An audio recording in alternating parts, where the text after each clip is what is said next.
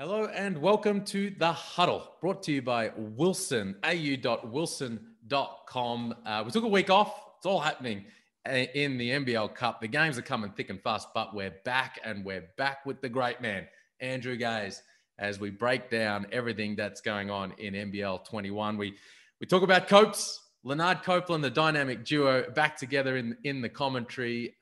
We talk about the Adelaide 36ers. The Isaac Humphries injury, the impact that'll have on this team. Of course, they lost by 44 the other day. Help is on the way with Brandon Paul, what kind of impact he's going to have and where that team is at. And we talk about the Wildcats. They're flying, the brilliance of Bryce Cotton, the tremendous play of John Mooney and everything about how that team is going right now. We have a little discussion about the Hawks. They've won just 2 of their last 7 after that 4-0 start, Illawarra. And we talk a little bit about why that's happening and what they need to do. We look at early MVP contenders, the podium. Who's on the podium right now as far as the MVP stands, about a third of the way through the season. We discuss the coach's challenge, the impact that's having on the league right now and whether we like it or not. And we finish up by finding out who Drewy is loving to watch right now in the NBL. So sit back, relax. Up next, Andrew Gaze.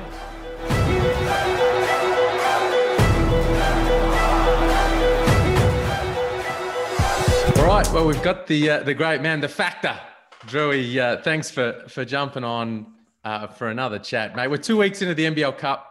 It's nearly 2 months now into this NBL season. You enjoying all this basketball every night of the week? I am. It's exciting. I think it's always good when you're at home and you just want to watch some hoops that you only have to wait a day. I think it's only probably Mondays and Tuesdays that we get a spell. So it's fantastic, and the quality's been really good. And I think there's certain teams that are going through this period that's going to have a very significant impact on either their prospects to make the finals or where they may finish in the finals. So it's wide open, and every single game, as we saw with New Zealand, who were seemingly going through a really tough period, pulled off just the odd 40-point win against the Adelaide 36ers. So anyone can beat anyone on any given night, which makes for exciting basketball. That was a fun game, big win for the Breakers. But of course, the most important thing that happened that night wasn't actually in the arena. It was in the hub.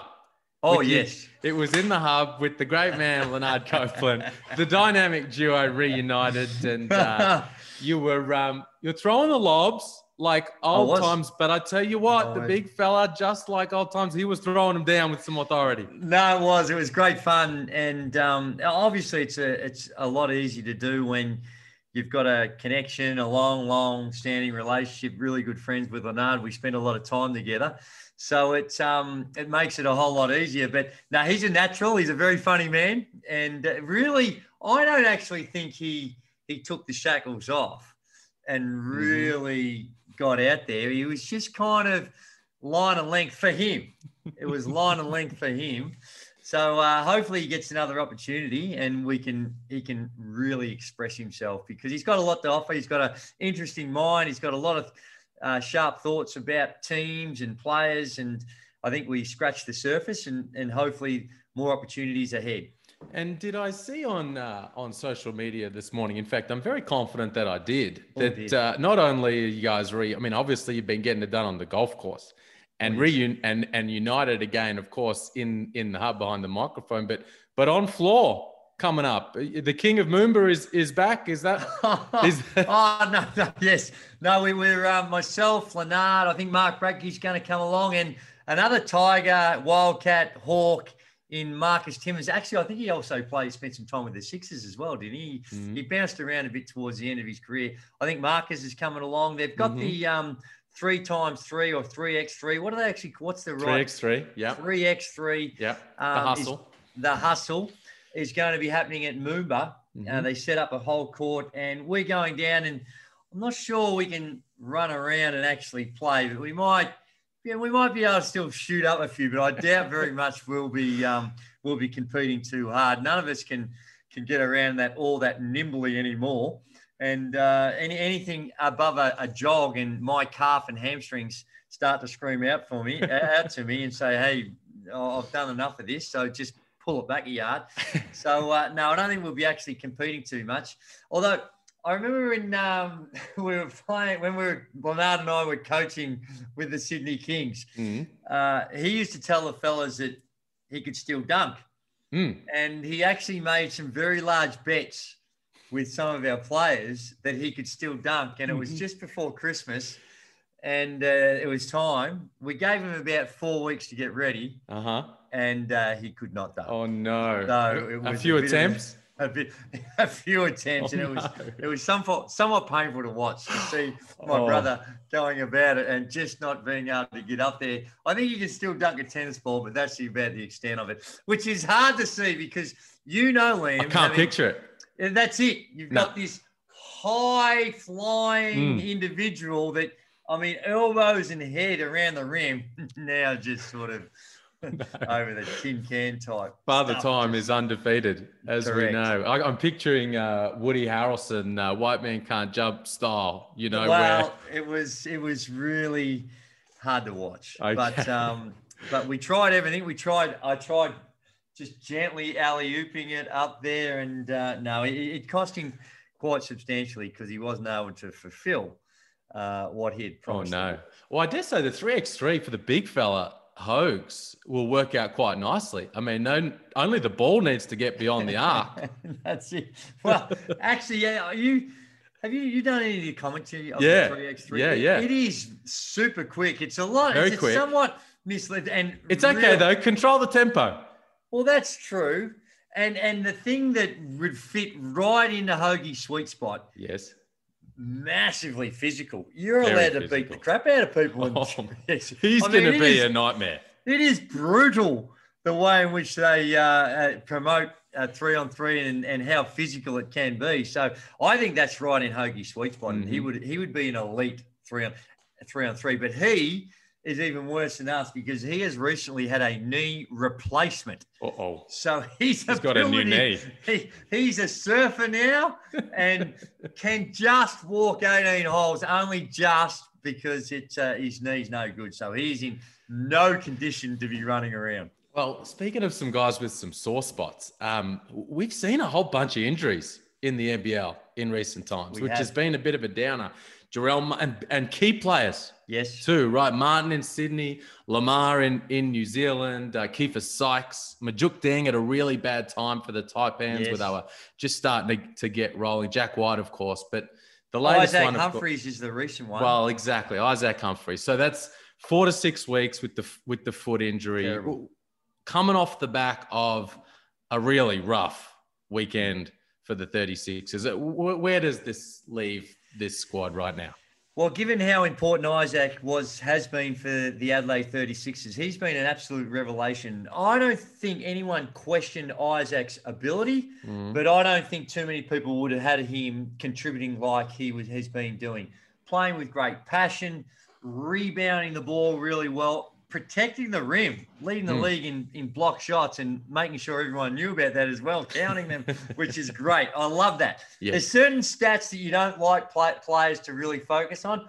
Block shots is not one of them. And if he's blocking those shots, good on him for wanting to get those rewards for it. So it is a huge setback for the Adelaide 36ers. And they're hanging around, they're 6 and 7. I don't think too many people would have pegged them to be 6 and 7 at this stage of the season. And so I think they were playing above expectations, but to lose a big piece is going to be hard to replace. You don't replace a 6'10" guy that runs the floor like a gazelle, really good in the on-ball situation. So he is going to be badly missed. Now, the only upside for the Adelaide fans is that Brandon Paul, I can't wait for him to get out here because I tried to get him. Well, we tried to get him when we was at the Sydney Kings. And I remember when we were trying to get him, he was it was at Summer League and he was with Brett Brown. And as you know, I'm good friends with Brett Brown. I said, Yep. mate, we're really keen on Brandon Paul. We're talking to his agent, a little pricey, but we might be able to work something out. And he said, yeah, no problems. He goes, no problems. Listen, he's not going to make our team. So, give me 5 days and I'll talk him up and try and steer him towards you. And then 3 days in, he came back and he said, I might have been a bit quick on Brandon Paul because the coaches, we quite like him. Oh, he's going along nicely, but I'm pretty sure he's going to be okay. But I just wanted to give you the heads up. Make sure you don't put all your eggs in this basket. Right. Because they're... And then 3 days after that 3 days, so a week later, he goes, sorry, mate, he's off the table. We're signing him. You talked him into Brandon Paul. He never ended up with us, but I thought he was a perfect NBL player. Good size, can shoot the ball. He's got a bit of a nasty streak in him in a nice way, but that real competitive nasty streak in him on the defensive end, and got a little bit of bounce. Okay. And can shoot it, of course. So I think he's going to be a really, really good player in our league. Might take him a few games to adjust, but I see him as an elite player. So that's something that will offset Humphrey, the loss of Isaac for a little while. Place the recruitment of Michael Bryson into the timeline. I mean, sorry, Michael Bryson, Brandon Paul, yes, into the timeline for me. Did that end up being Michael Bryson? Did that end up being David Ware? Where did that go? No, that was in that was in our second year, I think it was. So it was after the first year. Okay. So it was in that one where we were hunting around and we were we had high hopes for him, and we thought that him and Perry Ellis would be a really good combination. So, it didn't work out with him, but in that same year we ended up with Jerome Randall. So we got a different look, completely different look, but still ended up with a really good player. And is he? I mean, he's going to come in slinging, right? Because this team needs instant impact. I mean, because I'm really worried about this team right now. He's not going to be here for this coming week. They play Illawarra and Cairns, who are both really desperate and super. You would hope super. We haven't seen the type. They didn't look super motivated last weekend, some of them, but we hope that they come out that way this week. And then Brandon should be out of quarantine. I'm worried that we're that 44-point loss to the Breakers. We're starting. We're at the top of a free fall potentially here for this 36ers squad. Yeah, maybe. I think that I put that as an aberration. I don't think that is them. And when you look at the timeline that got them to there with a really young team, I think that they looked fatigued in that game. And New Zealand, high quality team that haven't been getting the results. And it was only a matter of time before they clicked. And I think it was one of those ones where everything fell in place for the Breakers and everything fell out of place for the Adelaide 36ers. So I wouldn't, obviously you're concerned when you lose by 44 or whatever it was, but I don't read too much into that other than the L. It was a loss in a game where I think a lot of people expected them to win just because New Zealand have been so poor. But I think the loss of Isaac is more significant than the loss of the game. And I think with Brandon coming in and with what we've seen with Adelaide so far, I think they have a chance to hang around. They just need to hang around until Isaac gets back. And, you look at the Cairns Taipans and what they're going through. I have some significant concerns about their prospects this season, because they go through periods where they just can't score. They'll try and, you can point to things on the defensive end of what's happening. But to me, there's been some periods where things are going okay, but they just can't put the ball in the hole. And, with Majuk Deng now, with problems there, it just becomes even harder for them. So I think both those teams are really going to struggle to make the playoffs, but it's what you can make of the season and how you move forward. And Adelaide, as I understand it, signing Jack Purchase gets a chance, been training with Melbourne United. 6'8", can shoot the ball. Maybe this uncovers a player for them for the future. So there's still a lot to like about what lies ahead for Adelaide, not just for this season, but beyond. Great that Jack comes in to have that opportunity and see what, he's been hanging out for this type of chance to get back into the league and potentially get some run. But I think probably the guy who gets the biggest opportunity now is Jack McVeigh. Right? Yes. I mean, he came out. Yeah. He was terrific. And he's just been champing at the bit to try to get out there, get some minutes, put 20 on the board the other night. If you're Connor Henry now, this week against Illawarra and Cairns, I mean, it's Jack McVeigh that comes into the starting lineup, right? Not Keanu Pinder. Yeah, I don't think there's much doubt about that. Right. I think Keanu is, to me, he's been a little frustrating to watch because I don't think that he's going about it in a way in which suits what is best for him. Mm-hmm. I saw him play a little bit at Arizona when he was there. So I haven't seen a lot of him, but to me, he's that rebounder, high-energy guy coming off the bench, defensive nightmare, just being really hard to deal with. And then little gimmies around the basket. Mm-hmm. That, to me, is his role for the time being of where he's at right now and for that team. But it looks like he's out there just hovering around the perimeter, wanting to be a shooter. Teams are allowing him to shoot and wanting him to shoot from the perimeter. And it looks like he's struggling to find a way how to deal with that.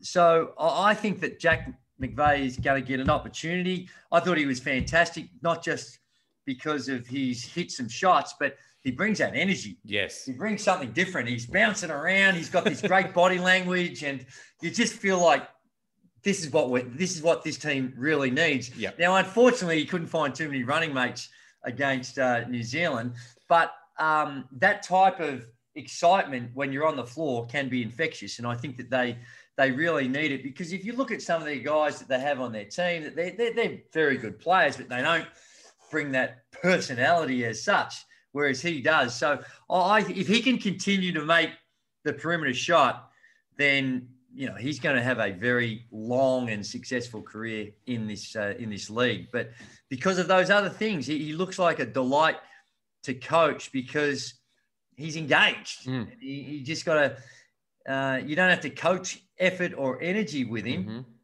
You've got to get better at his shot, but you could see, I think he was 4 of 4 in that first half. Mm-hmm. And he has the mindset and the technique to be a very good shooter. From a team or two in Adelaide and Cairns who are kind of struggling a little bit at the moment to one that is absolutely flying, soaring, the Perth Wildcats, the two-time defending champs. Now, you didn't, it comes as no surprise to your good self, because while the rest of us boneheads were questioning their pedigree coming into the season, you said don't worry about a single thing.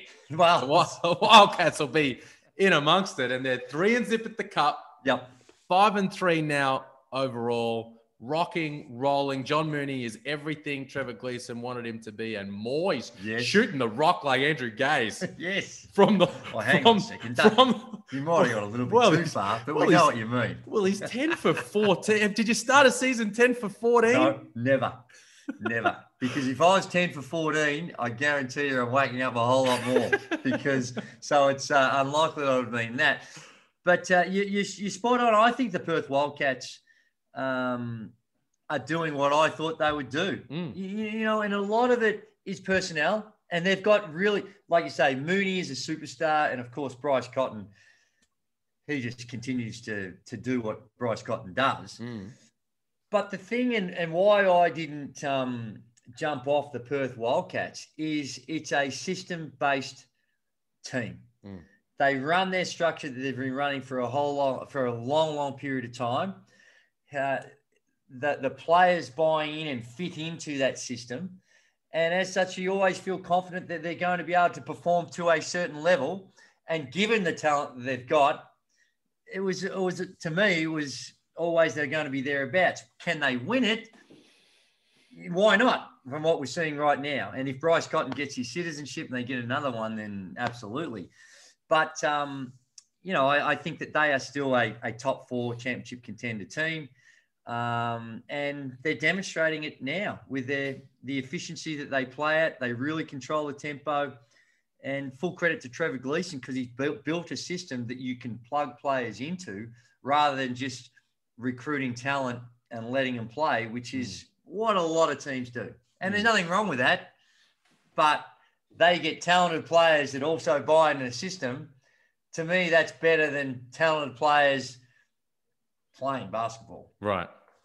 And of course, the guy it all revolves around is Bryce Cotton. And that's what, and Trevor talks about that being the thing that makes Cotton so special. The skill, of course, and how hard he plays and everything, but his unselfishness. He's the most unselfish superstar you could ever hope for, because I think the best element of his game this year has been his ability to set up his teammates.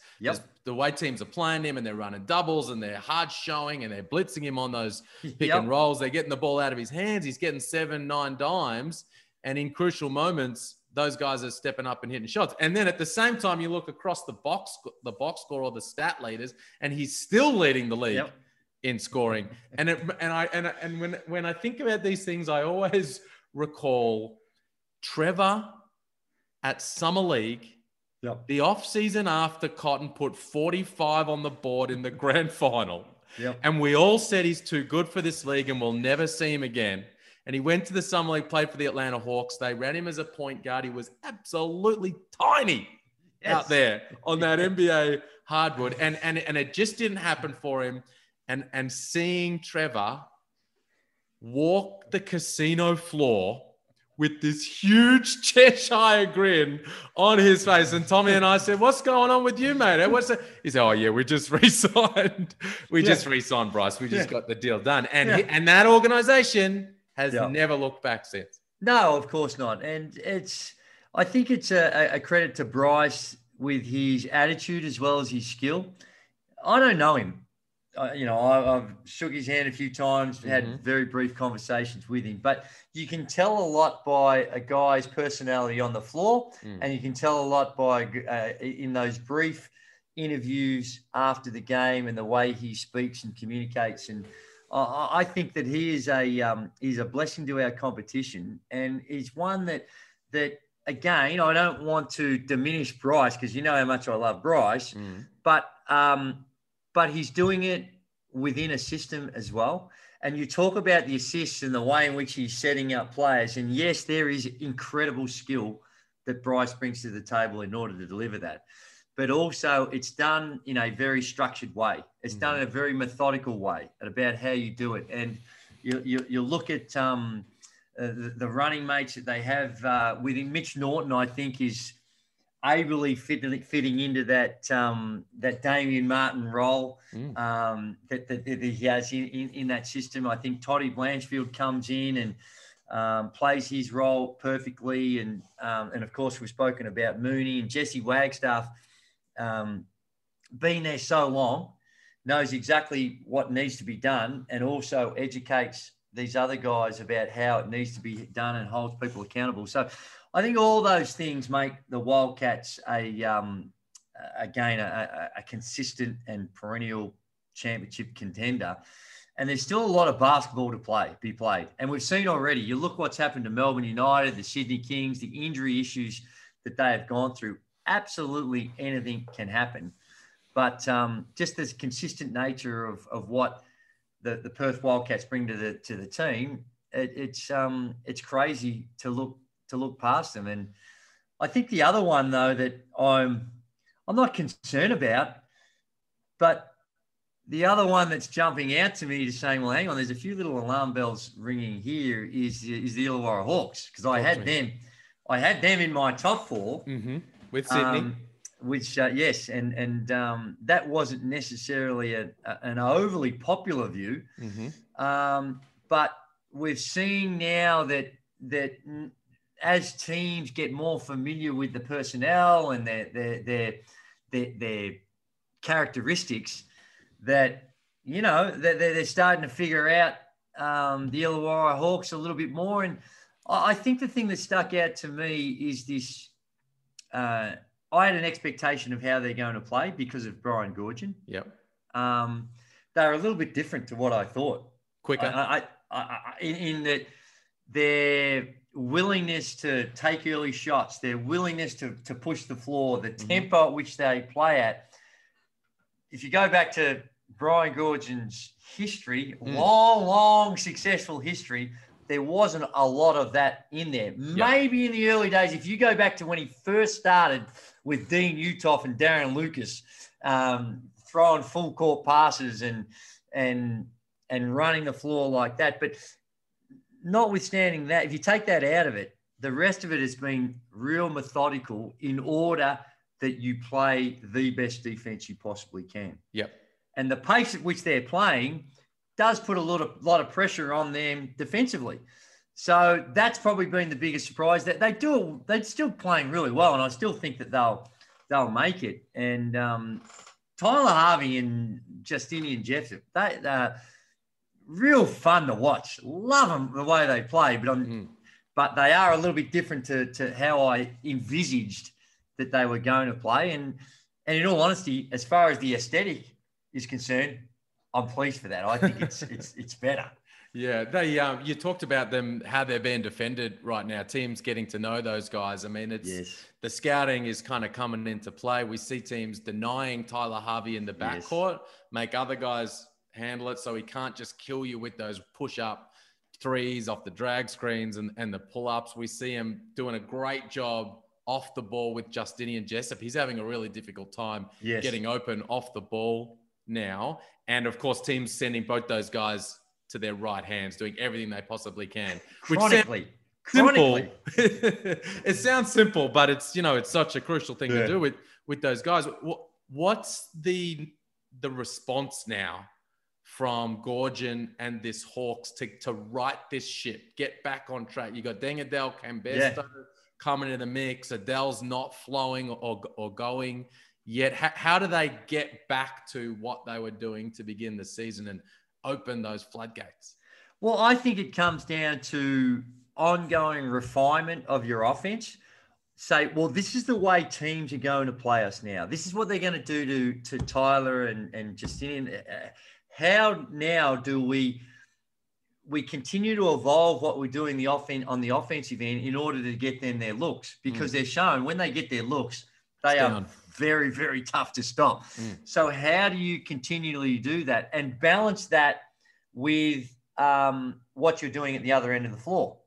And because they're coming down and it's been almost been NBA-like with those guys. Steph cut like not just threes. I mean, these are deep threes really early in the offense. Yeah. And that's been a good thing. It's when they're cooking and those things are falling, that's been great. But as teams, as you say, to continue to deal with that, how do you create those same types of opportunities in the half court? And probably if you look at the last couple of games, more importantly, hey, what do we need to tidy up down the other end of the floor? Right. How do we tidy that up a little bit in order? Because we're getting ours. We're still getting, putting up some decent numbers. But how in which you tidy up? And that's where you think of an individual.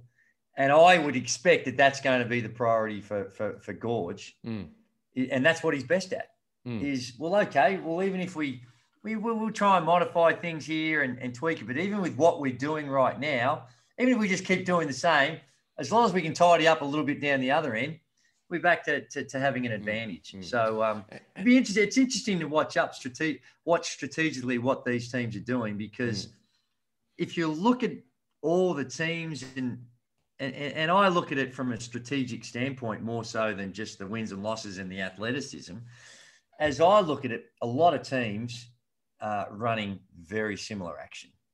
Their actions are very similar. The method you get to the point might be a little different, but how you're going to create shots, there's a lot of similarities with them, with probably, as Leonard, we were talking about this in the commentary, was mentioned, with probably the exception of being the Perth Wildcats with their flex action and how they create their opportunities. And then in that situation, as as you know, like it comes down to not what you run, but how you run it. 100%.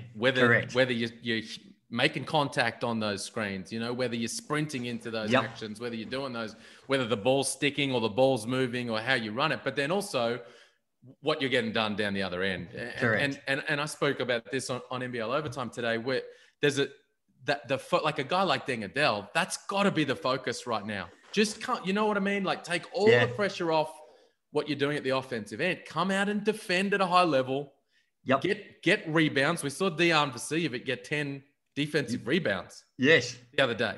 And then, if you're defending and you're rebounding, the coach is going to leave you out there on the floor. Correct. If you're a guy that they have confidence in your ability to eventually knock down shots. And we've seen, like Anthony Dremick was 100% from the three, had 20 points the other night. He came into the presser and he said, you know what? I came in and I just focused on defense and rebounding. Correct.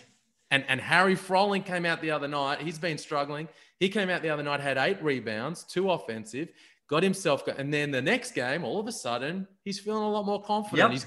And there's Kawhi Noy needs to be like that. I feel like Deng Adel is just the perfect. Scotty Hobson has had to take that mentality into his last few games. And Deng Adel, for me, is the perfect example of that because he came out in advance of this season and said, Liam, I want to be the defensive player of the year. And I said, whoa. Yeah. Like, that's not what he's traditionally done over the course of his career. That's not been him. So Gorge said, brilliant. I'm going to hold you to that. But he hasn't been that guy. No. And I think a lot of it, and I used to do the same, believe it or not, is that when you take your focus off what you're doing, it almost relieves some of your pressure. So you stop thinking about your shot as much, and bugger me, things starts to drop because you've really put a priority and your focus and all your thoughts are going into these other areas. So a lot of that is just as much as it is in here as it is actually doing better on those areas. You might go out there and say, well, I'm just going to go out there and I'm just going to make a commitment and I'm going to go get every rebound. You might not get any more rebounds than you normally do, but the mere fact that that's in your head, you're thinking about that and by the way, I'm going to I'm open, I'll just shoot it. And you're not thinking about the outcome of your shot, things get a whole lot better. But no, Deng Adel hasn't reached the level which he's capable of reaching, and he's got some hard luck stories because of it, with injuries and he's missed some time. But it was interesting with Brian Goorjian, and I actually 100% agree with him after one of their games. There's been that many games the last weeks. I can't remember after which game it was, but he came out and he actually conceded. He said, listen, I need to figure out my rotations. Right now, some of the games in the first quarter, he's played 10 guys. In one of the games, he actually might have got 11 in there in one quarter. And again, this is not how what you used to see. Rob Rose playing, when he played for the Magic, I mean, we're going a long way back now, but back in the night, mate, he'd be playing 46. He was playing almost as much as me, and that's saying something. He's playing 46 minutes a game. And it's not what he did with this team at the start of the year when those guys were out because he didn't have them there to put on. Correct. That's my point, to say now you should never. Of course, they're better off with Deng Adel and Cam Besto. Of course they are. They're just better talent. But the reality of it is they look more cohesive and look more relaxed and more comfortable when they weren't there, and they were getting some really impressive wins. So you got to get back to that mentality that they had when they weren't there with them there. And of course, you're going to be better off. But now trying to play all these guys, ultimately, each coach is different. You look at Will Weaver last year, and he got he played a lot sub-regularly and was perfect for what they do. So there's not always a right or wrong. But for me, you're playing 8 guys, a little bit of extra insurance with some of these other guys, and you get that comfort level with your main 8 guys. And that's how I think you get that for a player, how you get that comfort level where far less stress on your shot, far less stress and having to feel like you've got to be productive in 3 or 4 minutes before you're going to come out. And Brian was alluding to that. Now, if that is the case, then someone who is it that doesn't get as much time? You know, unfortunately, it's probably someone like Deng Deng, who in the last game didn't play too much, and maybe that's one of the guys that has to sacrifice. I don't know. I hope not, because he's one of my guys. I love him to death. And yeah, I think they're in their 11 right now. I would say you'd look at Max Darling, Deng Deng, and Isaac White, and say we're playing the other 8 predominantly, and then we'll see where you guys can get in, because we see Drew, you back. We see it time and time again, right? Like the Taipans last year with Mike Kelly, when he started the season, the first few games, and everyone's getting a run. You know, everybody's playing, and then it didn't tighten for them out of injury or out of necessity. It tightened because he tightened it. Yeah. He just said, you know what, I'm coming down and playing these guys. And New Zealand last year, Corey Webster is an elite talent. Mm-hmm. You would, and you can see it right now. You would hate to not have Corey Webster right now, but they got much better when he wasn't there. And the Breakers right now, I think, are better and have a better mix and a better chemistry and a better flow without Lamar Patterson. Yeah. And we're seeing it with the Hawks right now in the other direction. So at the moment, those guys are all healthy, but that's probably the answer. And then on the flip side, and it's not always the obvious solution. So there are some teams right now like Melbourne United, Southeast Melbourne Phoenix, Brisbane Bullets. Sam Short's getting plenty of run. Not plenty of run, but he's getting consistent run, but maybe not plenty of run. But he's playing. He's coming in, almost by the clock at the 5-minute mark in the first quarter. Sam Short's coming in regardless, and he gets a bit of a look, and sometimes that is good if you particularly in their circumstance as it is right now, you put him in early just in case you need him later on. Right. So they've got in there, they've got a feel for the game, they feel like they're a part of it, and then you reassess from there on out. But it's a real juggling act when you play a 40-minute game and you've got guys that legitimately and absolutely worthy and are capable of playing. And that's why I mentioned Deng Deng, because Deng Deng was in that category when I was with the Sydney Kings. Tommy Wilson was in that category when I was with the Sydney Kings. It's Tommy Garlop as a veteran was in it the year that same category that you say they're more than capable of playing. Right. But you're just trying to find that right mix. And sometimes you don't get it right as a coach and you got to figure it out. And clearly Mike Kelly did a great job, as you mentioned, last year of making those adjustments. Brian's alluded to it and seen it and going, geez, I'm still got to say, well, can I actually play all these guys? Is that going to be the best option for us in that high energy paced game that he's trying to play? Well, maybe, but he's questioning himself saying, well, I've got to figure it out. And that's what all coaches go through. With the way the MVP works at the moment, the Andrew Gaze Trophy, let's call it, the way the Andrew Gaze Trophy works at the moment is not the game-by-game votes. No. As it was previously. Yes. And so it's a kind of a chance to look overall at the season, at the teams, at what's played out and kind of assess and then the players, the coaches, they lay down their votes. I'm going to say we're about a third of the way through the season. Are we both on the same page that Bryce Cotton's the MVP right now? In my view, yes, because of the way that he played, what the numbers that he's been putting up, and how he's led his team for sure. Okay, but there's a bunch. Why I would say a similar thing to Jock Landale. Well, so let's talk about the podium. Yep. The podium, the MVP podium. Bryce Cotton sitting at the top, but Jock Landale, Mitch Creek, Nathan Sobey, Tyler Harvey. Heck, Bryce Cotton's got a guy next to him he's running to mate, John Mooney, who's all in the first team for me right now. Isaac Humphries has been sensational. I was about to mention him. I thought you were going to leave him out because he would be in that conversation as well. Where do we fit these guys onto the silver and bronze medal positions right now? It is really tough. I think there's such a long way to go, thank goodness, and it will ultimately sort itself out where these guys are there. I think of all those that you mentioned, the guy that I think has been the most consistent or not the most consistent, I shouldn't say that, has been incredibly consistent and doesn't get the same, I don't think has been given the same noise as some of those others as potential candidates, is Mitch Creek. I think that he is putting together some sort of season, the leadership he's showing, the points, the three ball, that toughness on the defensive end. For whatever reason, maybe because, they were on the road a lot and lost a few games early on. I'm not so sure. His numbers, and I don't have any numbers in front of me, but the last time I looked, his numbers were super impressive.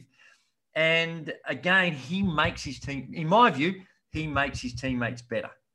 And this season, unlike perhaps a little bit last season where you could tell early on, well, I want to show the world that I can shoot a three. Not in a bad way, but he is being very patient, taking what's there, but at certain times in games, stepping up big when he knows he needs to step up.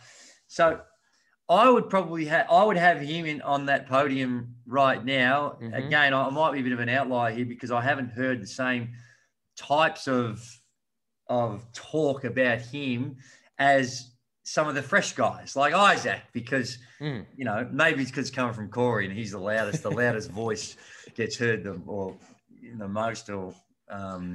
But yeah, I think that Mitch is there, and the other one that I have, just because they've only lost one game, is Jock Landale. Yeah, and again, his numbers aren't.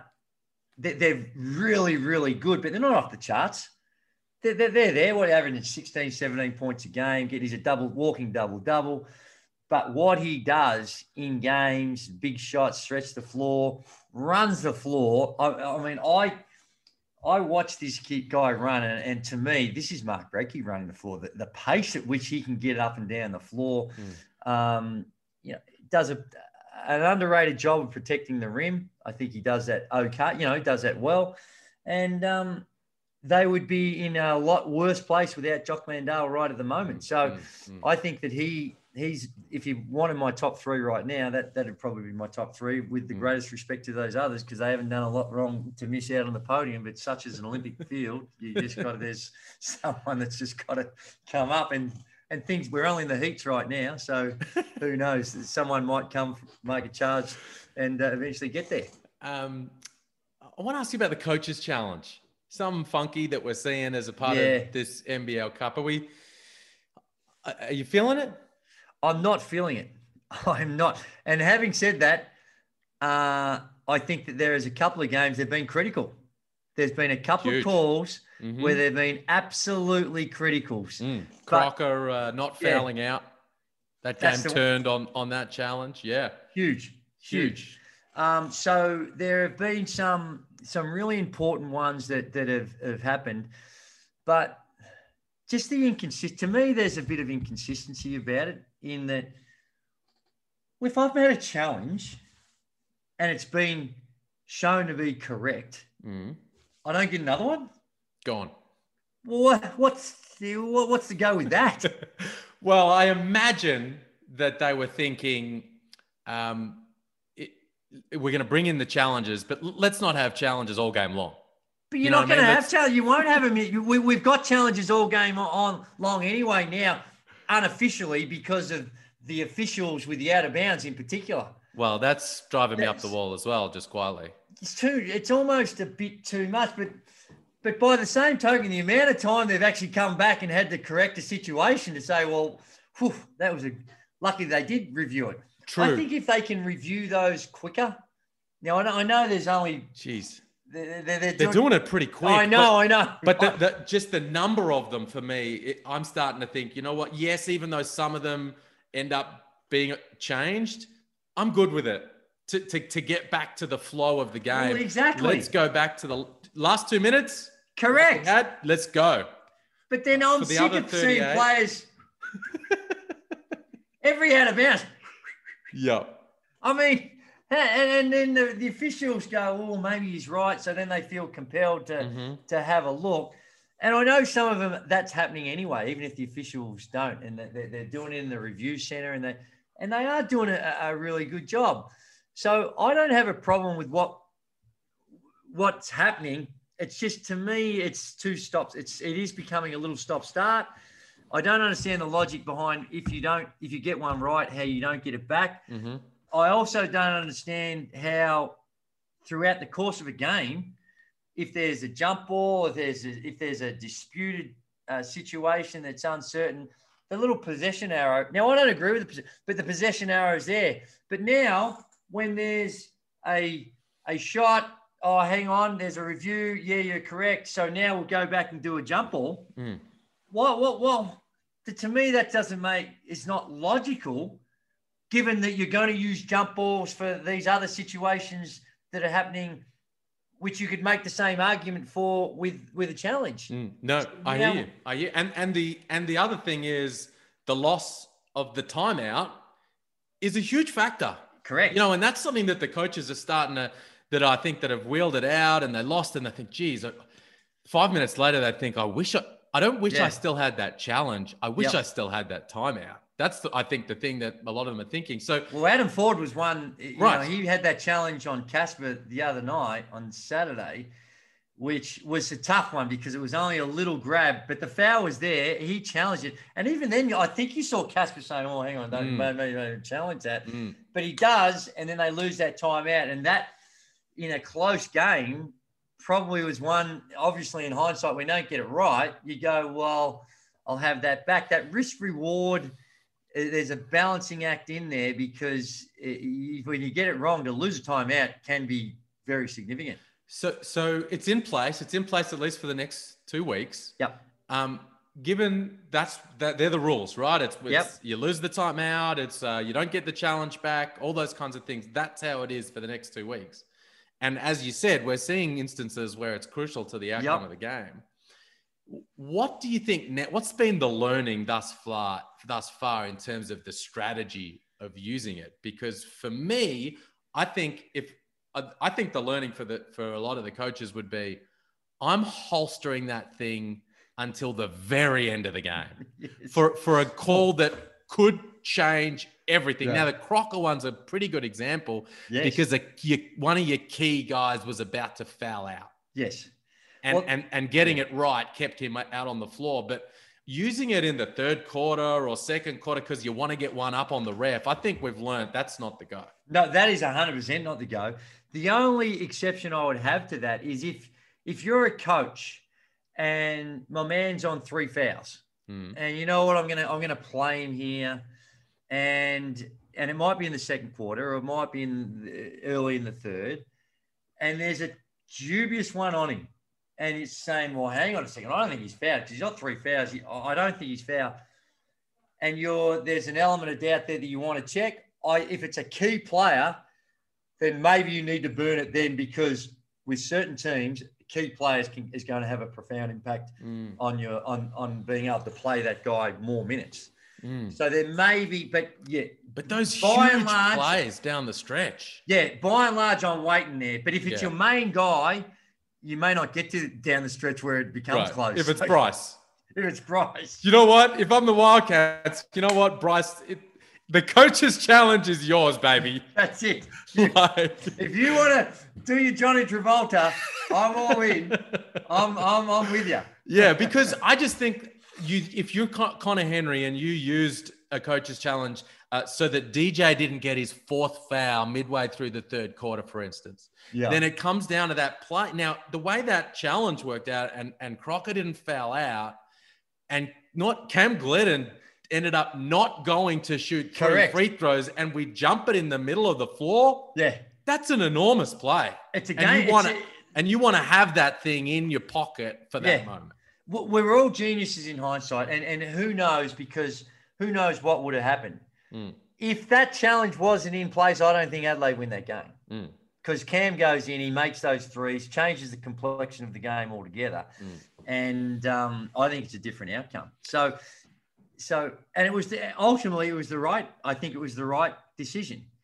Yeah. So, even albeit that it was a bit like, did he? Oh, it wasn't. It was interesting because I was on the call for that one, and we saw the angle. We saw the angle from the baseline behind Cam Gledden. Clear, not enough to overturn. We saw the broadcast angle from up on high on the side. Not enough to overturn. So I'm like, Well, you can't overturn that. That's No, a foul. I was kind of agreeing with you. But then when we walked out of the hub, we came down the steps, Drew. We saw the refs coming out of the replay. So what was up with that call? They said, we had the other angle. Right. From the baseline on the shooters. Right. And it's been since then that we've been seeing that split screen where we get to have a bit of a look at everything. But the other thing about the challenge, and this is where the element of fairness comes in, is that you can only challenge calls. There is just as many, or sometimes maybe even more, where an error, a profound mistake has made on a non-call as there is on a call, but you have no sense of recall on a non-call. So if we're there and we're 2 down, there's 30 seconds to go, I shoot it and get absolutely smacked. And for whatever reason, the refs miss it or don't call it. Coach doesn't get the chance to throw his red flag or say, hey. So in a fairness thing, it's only dealing with calls. It's not dealing with non-calls. And non-calls, bad non-call misses are just as important as bad call mistakes. So it doesn't completely solve the problem. So if you're not solving the problem where it's fair across them all, getting back to it, I think that maybe if you just leave it to, like you say, the last 2 or 3 minutes, okay, in this part of the game. I know you could argue to say, well, a call 4 minutes ago, 5 minutes ago can be just as significant in the outcome as there, but try to find some sort of balance. Yeah. I don't know, but I'm just not 100% on board just yet. I don't mind. It's not like I would be. It's not going. I'm not going to carry up and down and say that this is ruining the game. There's none of that. I think it's. I don't think it's. But whether or not it's really having the type of impact as opposed to the stop-start nature of it. The jury's out for me. And I think these are important conversations to have, because my understanding is it's in place for the NBL Cup to have a look at it. You know, like we've seen it in the NBA, and this is a chance to have a look at it, see how it plays in the NBL, and so on and so forth. So these conversations to kind of assess how it's playing out, I think, are important. But let's move off the officials, and the calls, and finish up.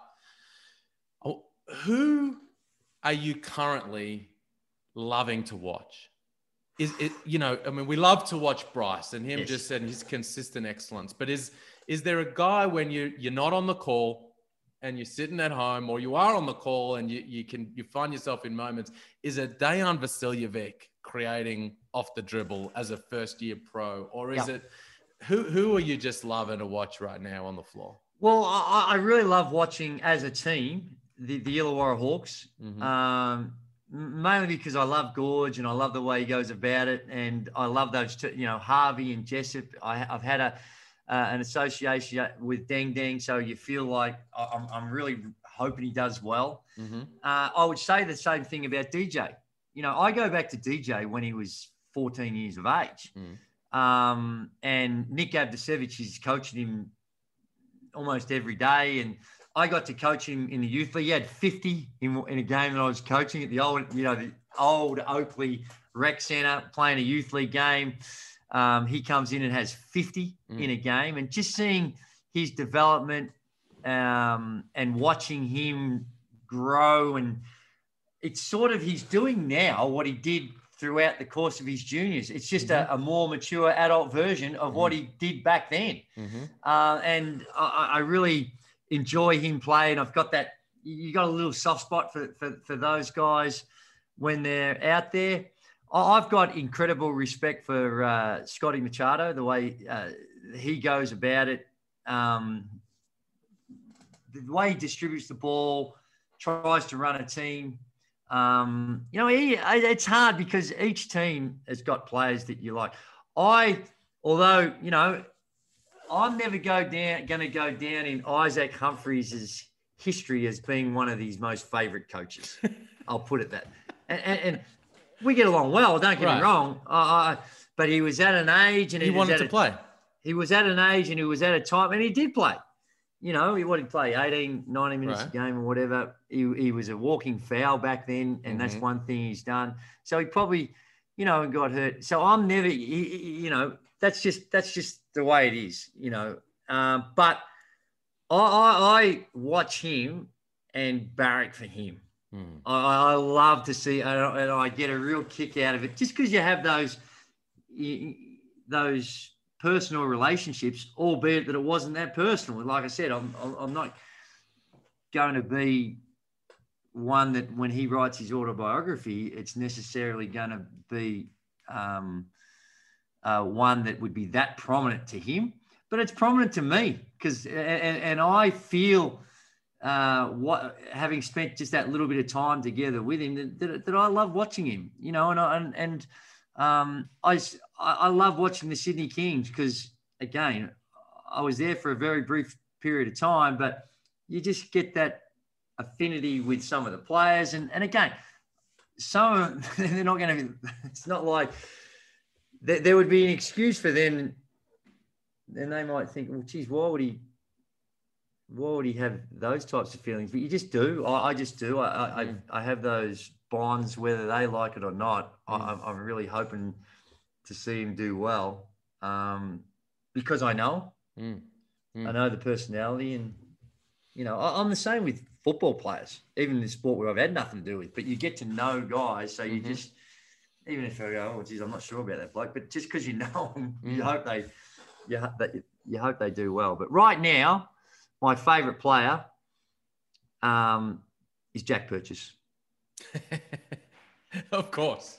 And we look forward to seeing him get out there and knock some shots down. Yes, let's hope so. Help that 36 Hey, actually, I take that back because as I think about it, and we had this conversation, the player that I watch the most, care about more than anyone else, and speak to on a regular basis is Josh Giddey. Because he goes not 10 or 11. I mean, my relationship with him goes back to when he was in nappies. So, and then coaching and spending some time with him through the juniors and working with him. And he is fun to watch. I love the way that he makes people better around him. When you think of DJ and Isaac, they should be slinging my man Josh a little because he's really been helpful to both of them and to the entire team. But yeah, it was remiss of me to not mention Josh because he's the one that I get right now are the closest to. And he's coming out of the fireplace and into the fire right now with Isaac out. And I mean, he's coming off a weekend, a double where he threw one assist over the two games. He was influential in that comeback against Melbourne in various different ways. But shot it well in that one. Yeah, he hit some shots. He did. And he's shooting the ball much better. But fascinated to see what he and that team are able to do over the next couple of weeks to right the ship. Yep. I think, hit me. No, that's good. No, I think that they're what are they? 5 and 6 and 7, Adelaide? 6 I think and 7. they're 6 and 7. Yep.